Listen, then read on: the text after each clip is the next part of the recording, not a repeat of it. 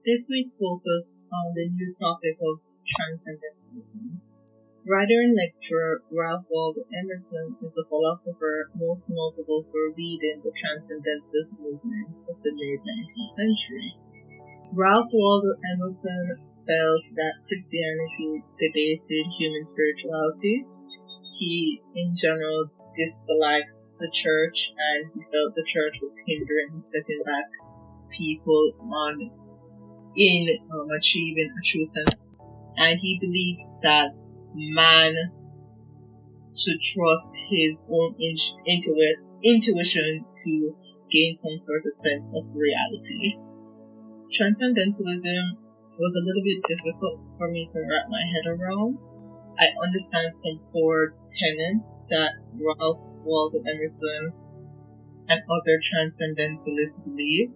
These things include trusting your own intuition in order to gain knowledge and insight, trusting yourself, particularly not listening to what society says you should do, not allowing yourself to be fit into a mold of what others might think of you. You should form your own sense of identity. And I think what Ralph Waldo Emerson was particularly notable for ushering this new age of American literature, specifically because he believed, or his writings at least emphasized, the importance of developing an own sense of identity outside of Europe, which was not concerned with Europe, because America was primarily a nation with all the European influence because of the immigrants. He felt that America should develop its own sense of individualism and identity, free from past and free from society.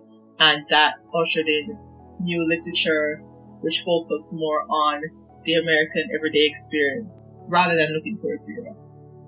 He believed that humans have knowledge in them at birth, so a Platonic recollection. So this was referring back to the Platonic recollection theory, and this knowledge is the voice of God in man. So all that we would need to do to gain insight is to look within ourselves and to trust our own intuition.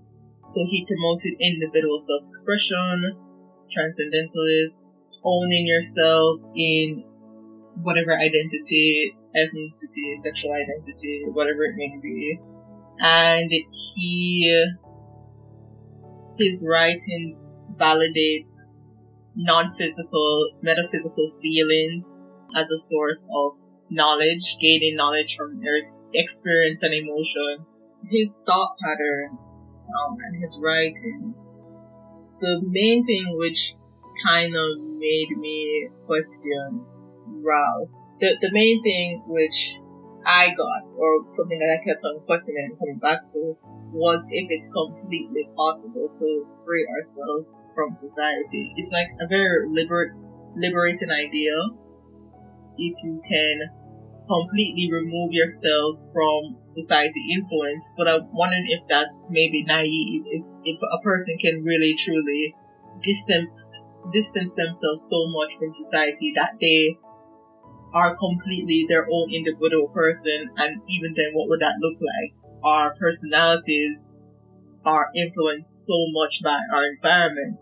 What would our personalities and identities even look like if we separate ourselves from that? So I thought that was kind of interesting. I don't know if something like that is even possible, but it is interesting to think about.